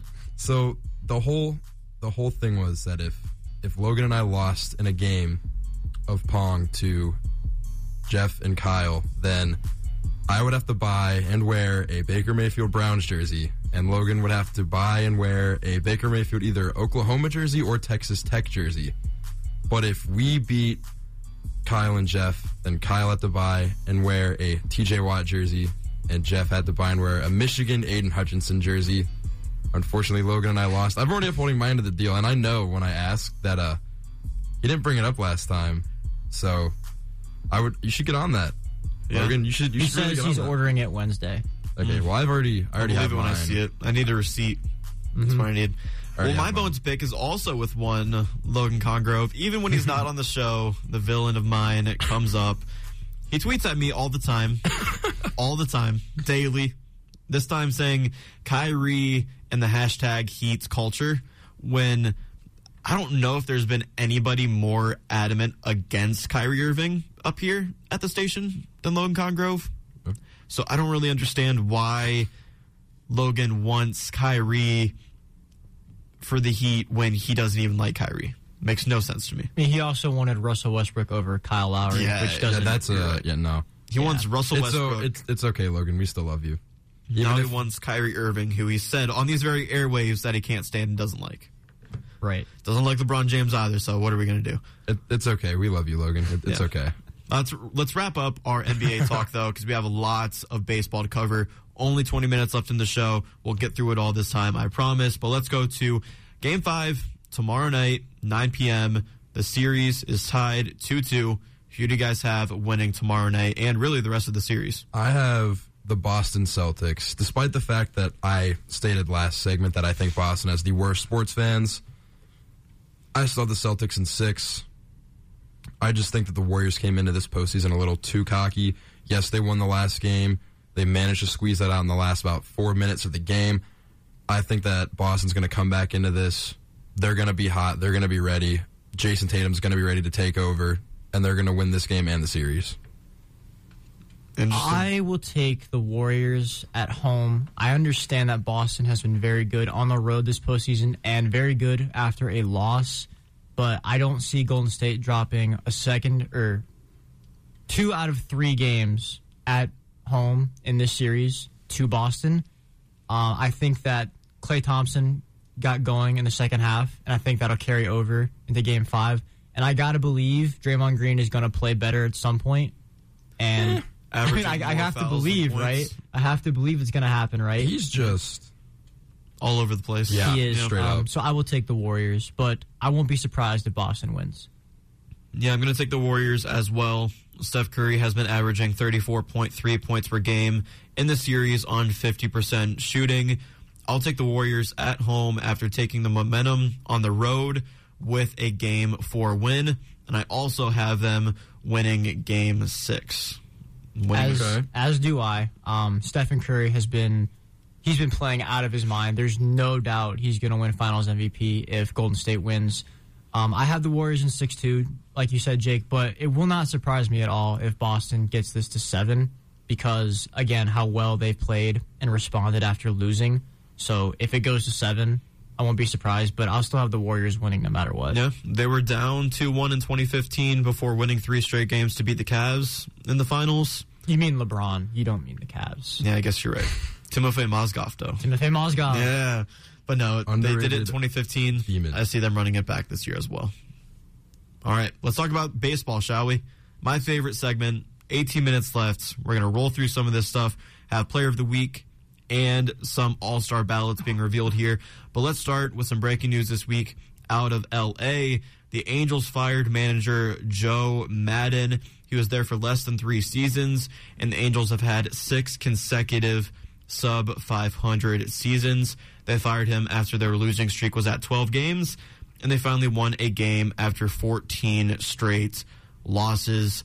What were your guys' takeaways from the firing of Joe Maddon? I think it was a long time coming, honestly, especially when you hit a losing streak of that long with the talent that the Angels do have. That's just simply unacceptable, I think. And I think it was a good move. I'm glad they finally managed to put an end to that losing streak because it was starting to get kind of hard. It was hard to watch at points. So for me, I'm a bit confused because according to Joe Maddon himself, there apparently was no finger-pointing or dissension throughout that 12-game losing streak the Angels went on. But again, he could just be saying that to cover himself. But I think it is possible that he could have been fired just as the fall guy because the Angels might have looked at this situation and been like, well, we can't really figure out what the problem is, so let's just do the obvious thing and fire our manager. Yeah, makes sense. Logan Congrove just tweeted at me again. Just can't get enough of me today. Are you able to read it? He said that I eat cereal with a fork. Yeah, that's tough, man. That's on hold par. on. It's possible to do that and just drink the milk after. You can totally do that, but that would be awful. That's on par. It's not ethical, really, but that's on par with being told you eat pizza with a spoon. I'm still I'm still upset about that. I don't think I've ever heard that one. Wait, you didn't know about that? I don't think I've ever heard that one. No, I missed a meeting because I was at one of the basketball games and I forgot we had a meeting. So then Kyle made it mandatory to have everybody roast people that missed it. So Dan told me I ate pizza with a spoon. Dan is the GOAT at those kind of dishes. Yeah. I'm still a little upset about that. That kind of hurt my pride a little bit. Yeah. Well, talking about the Angels, last night they beat the Mets 11-6, and Jared Walsh hit for a cycle with an 8th inning triple. This was the 9th cycle in Angels history. Great job by Jared Walsh. And 11 runs scored, beating the Mets, who are the best team in the NL right now. Record-wise, speaking of the Mets, speaking of cycles, Eduardo Escobar hit for the cycle with a triple in the 9th inning against the Padres on Monday night. The Mets are 39-22, 5-5 in their last 10. Like I said, holding the best record in the NL. What do you guys make of the Mets so far this year? Are they going to stay favorites in the NL? Do the Dodgers potentially pass them? What do you guys think? I think they're going to be neck and neck when it comes down to that between them and the Dodgers. I just think that personally, I think once Jacob deGrom comes back, the Mets are going to be so much better. If he comes back, yeah, we'll see. Yeah, that is true. But I mean, they're playing phenomenal, like very, very well right now. And Dodgers just lost Walker Buehler Okay. 6 months or so. Maybe I think I saw that. I think it was 6 to 8 weeks. But so that's a tough loss for them. The Dodgers might regress a little bit. Mm-hmm. I think the Mets right now should be favorites. Interesting. Jeff, anything to add? I could also see it coming down to the Mets and the Dodgers. I think, like Pat said, it'll be neck and neck, and we'll see how these injuries kind of affect that in the standings. Yeah, I agree. Plus, the NL East is on fire. The Braves are on a 10-game winning streak. The Phillies are on a 9-game winning streak, and the Marlins are on a 5-game winning streak. So their division is on fire right now, and they could even potentially drop to the Braves right now with Ronald Acuna playing lights out. So we'll see what happens in the NL. Personally, I like the Dodgers winning the NL. I don't think the Mets will be able to keep up. And it's all about the Mets, baby. Yeah, plus the Mets have more turmoil in their division itself than the Dodgers do. So we'll see what happens there. But it's time for our Player of the Week segment, where each of us picks one MLB player to feature for Player of the Week, regardless of position, and could be for accomplishments on or off the field.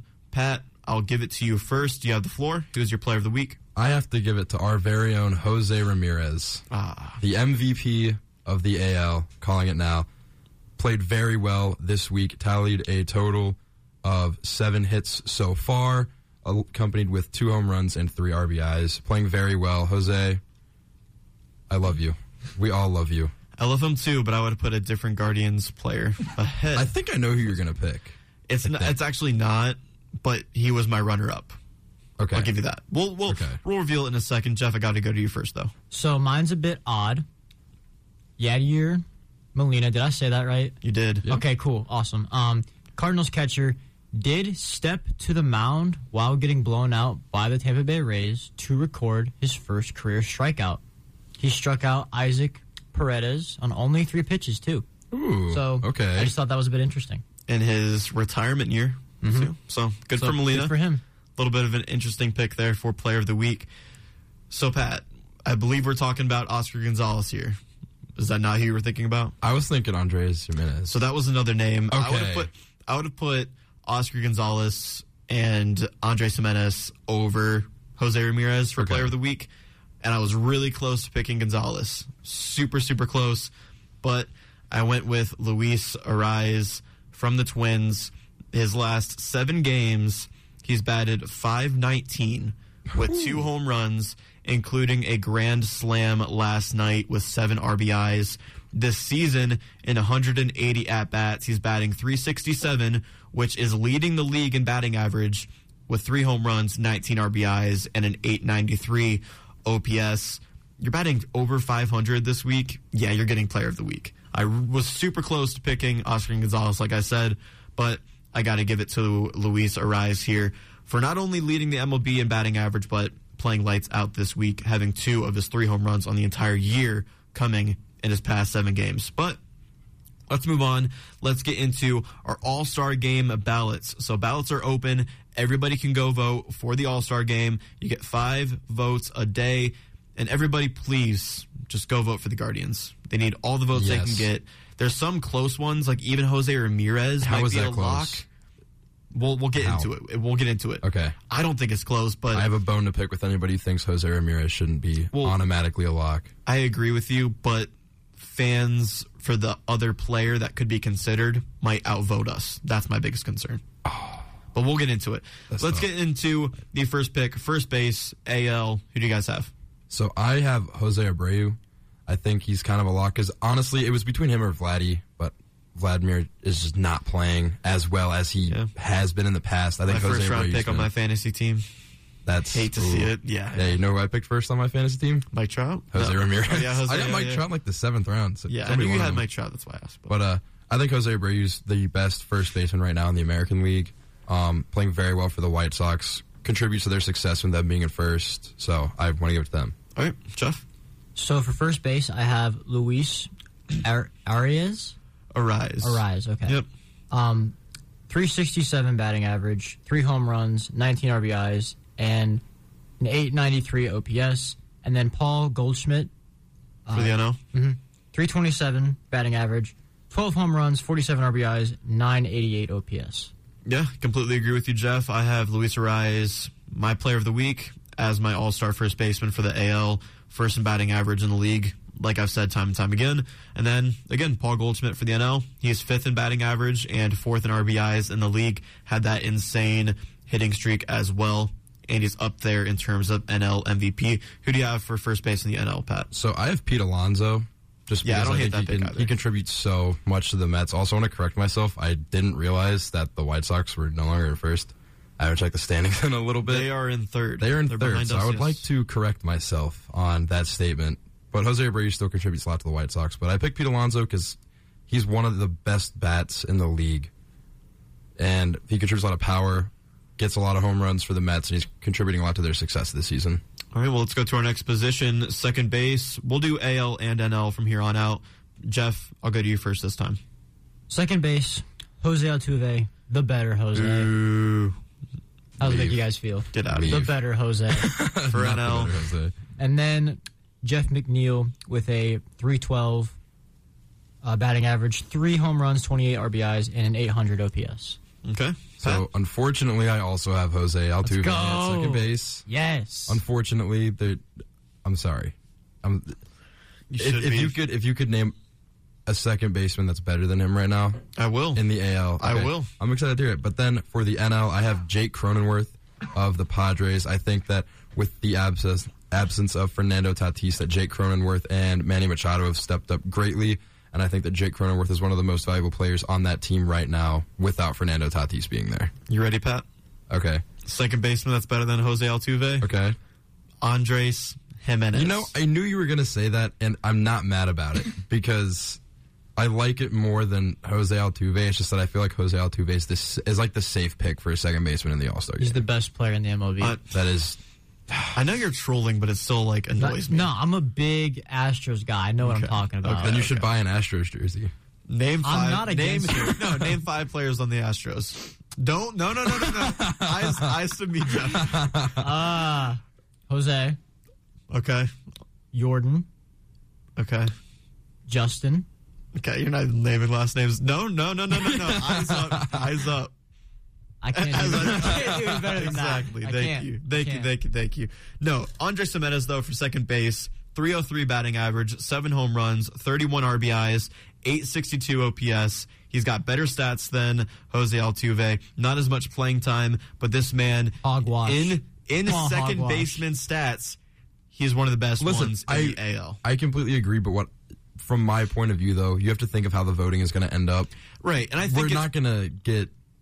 We're not going to get what we want. It's probably going to be Altuve. Yeah. But in terms of who deserves it, I'm giving it to Andres Jimenez.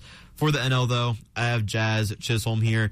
A little bit of a low batting average at 257, kind of average there, but 12 home runs, 40 RBIs, 10 stolen bases. This man is the heart and soul of the Miami Marlins, and he's going to be a future guy in the MLB for a long time. He's just electric when he steps on the field. Let's talk third basemen, though.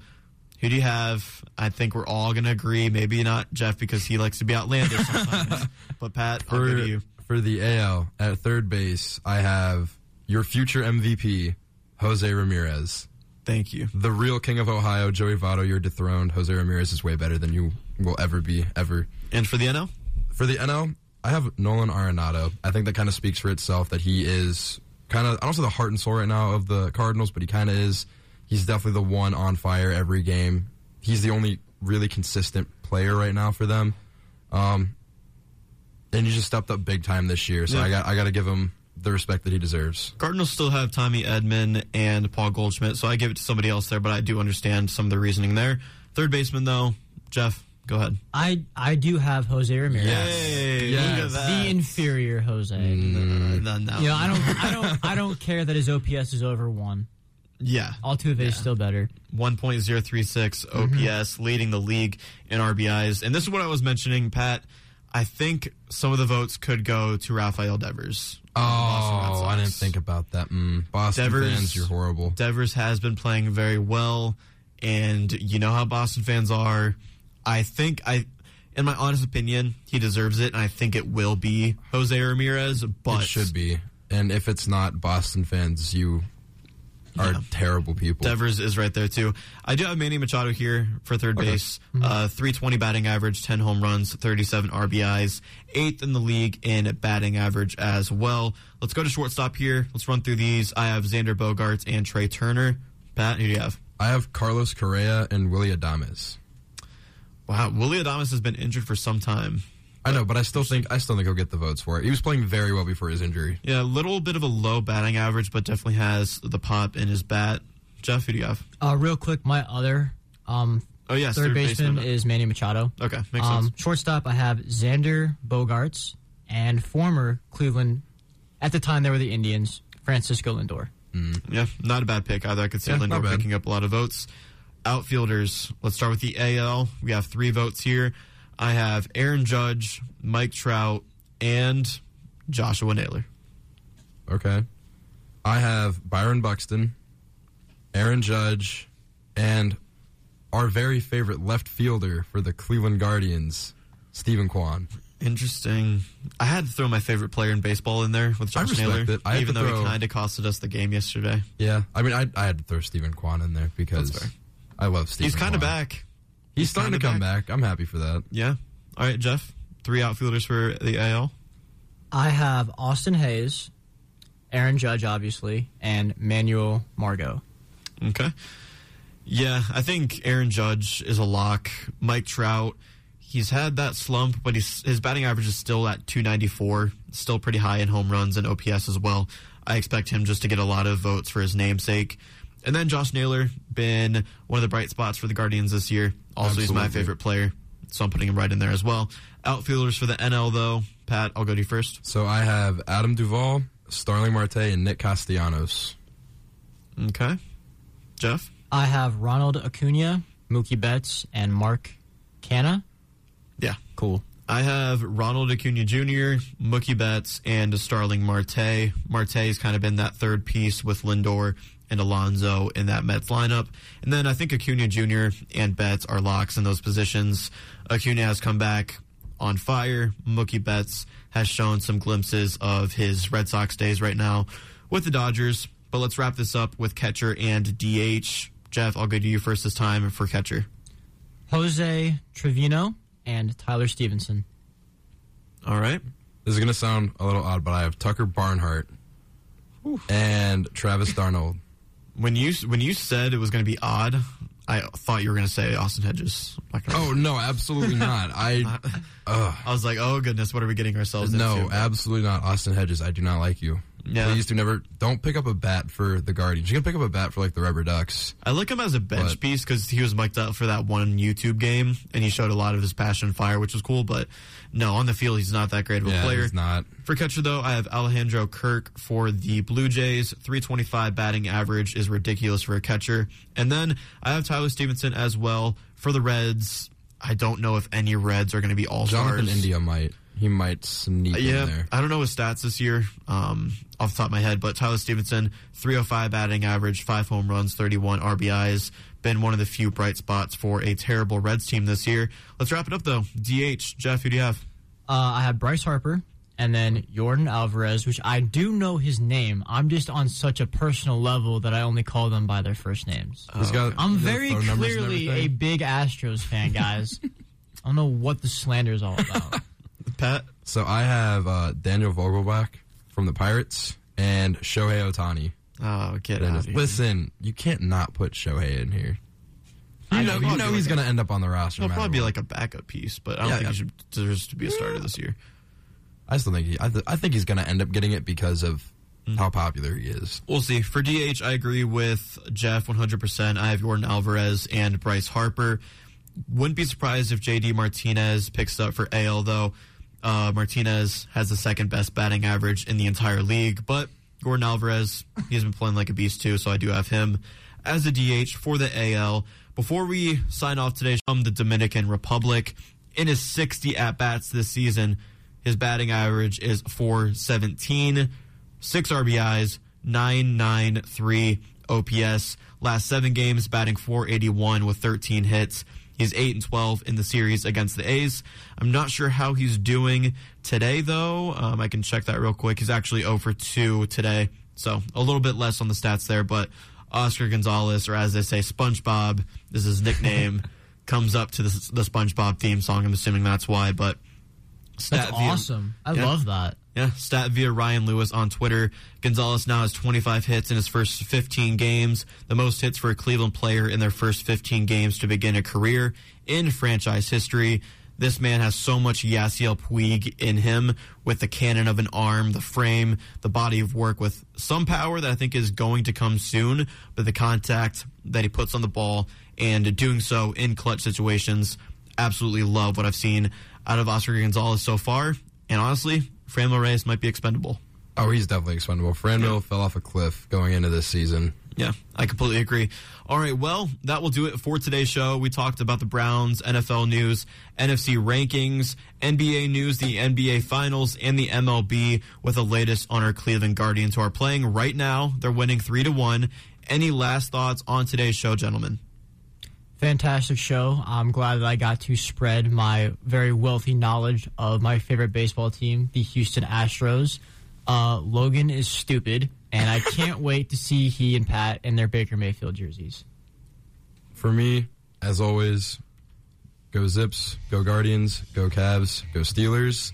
I also agree with the statement that Logan is stupid right now, and I actually do look forward to getting, that'll be a really good picture to have of us wearing our Baker Mayfield jerseys. That'll put a smile on everyone's faces but ours, because we do not like Baker Mayfield. What are the odds you post it on IG as well? Probably. We'll play again. Yeah, right, we'll play again. We'll play again for that. I expect to be tweeted at least 10 more times this week by Logan Congrove. I agree with your guys' sentiments on him.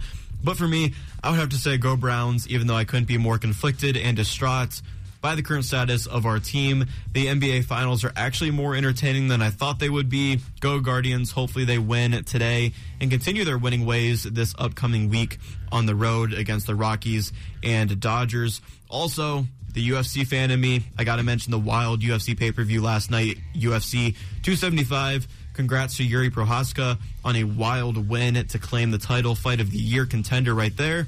And congrats to Joanna Jędrzejczyk on a great career. I went 4-0 with my picks this week. Alex Henry went 3-1, so I'm finally back in the win column, making up some ground on Alex Henry's sportsbook. Many of you already know, but if you want more content from WZIP Sports, you can check out our podcast, SBT Rewind and SBT Overtime, on all streaming platforms. And follow us on Twitter at WZIP Sports. We killed it last week with Around the Roo, so thank you for that, and let's keep that going with this week's question. Joining me for today's show were Patrick Weber and Jeff Longville. I'm Jake Murrin. We will see you next week, same time and place, for more SBT. Until then, be kind and have a great Sunday.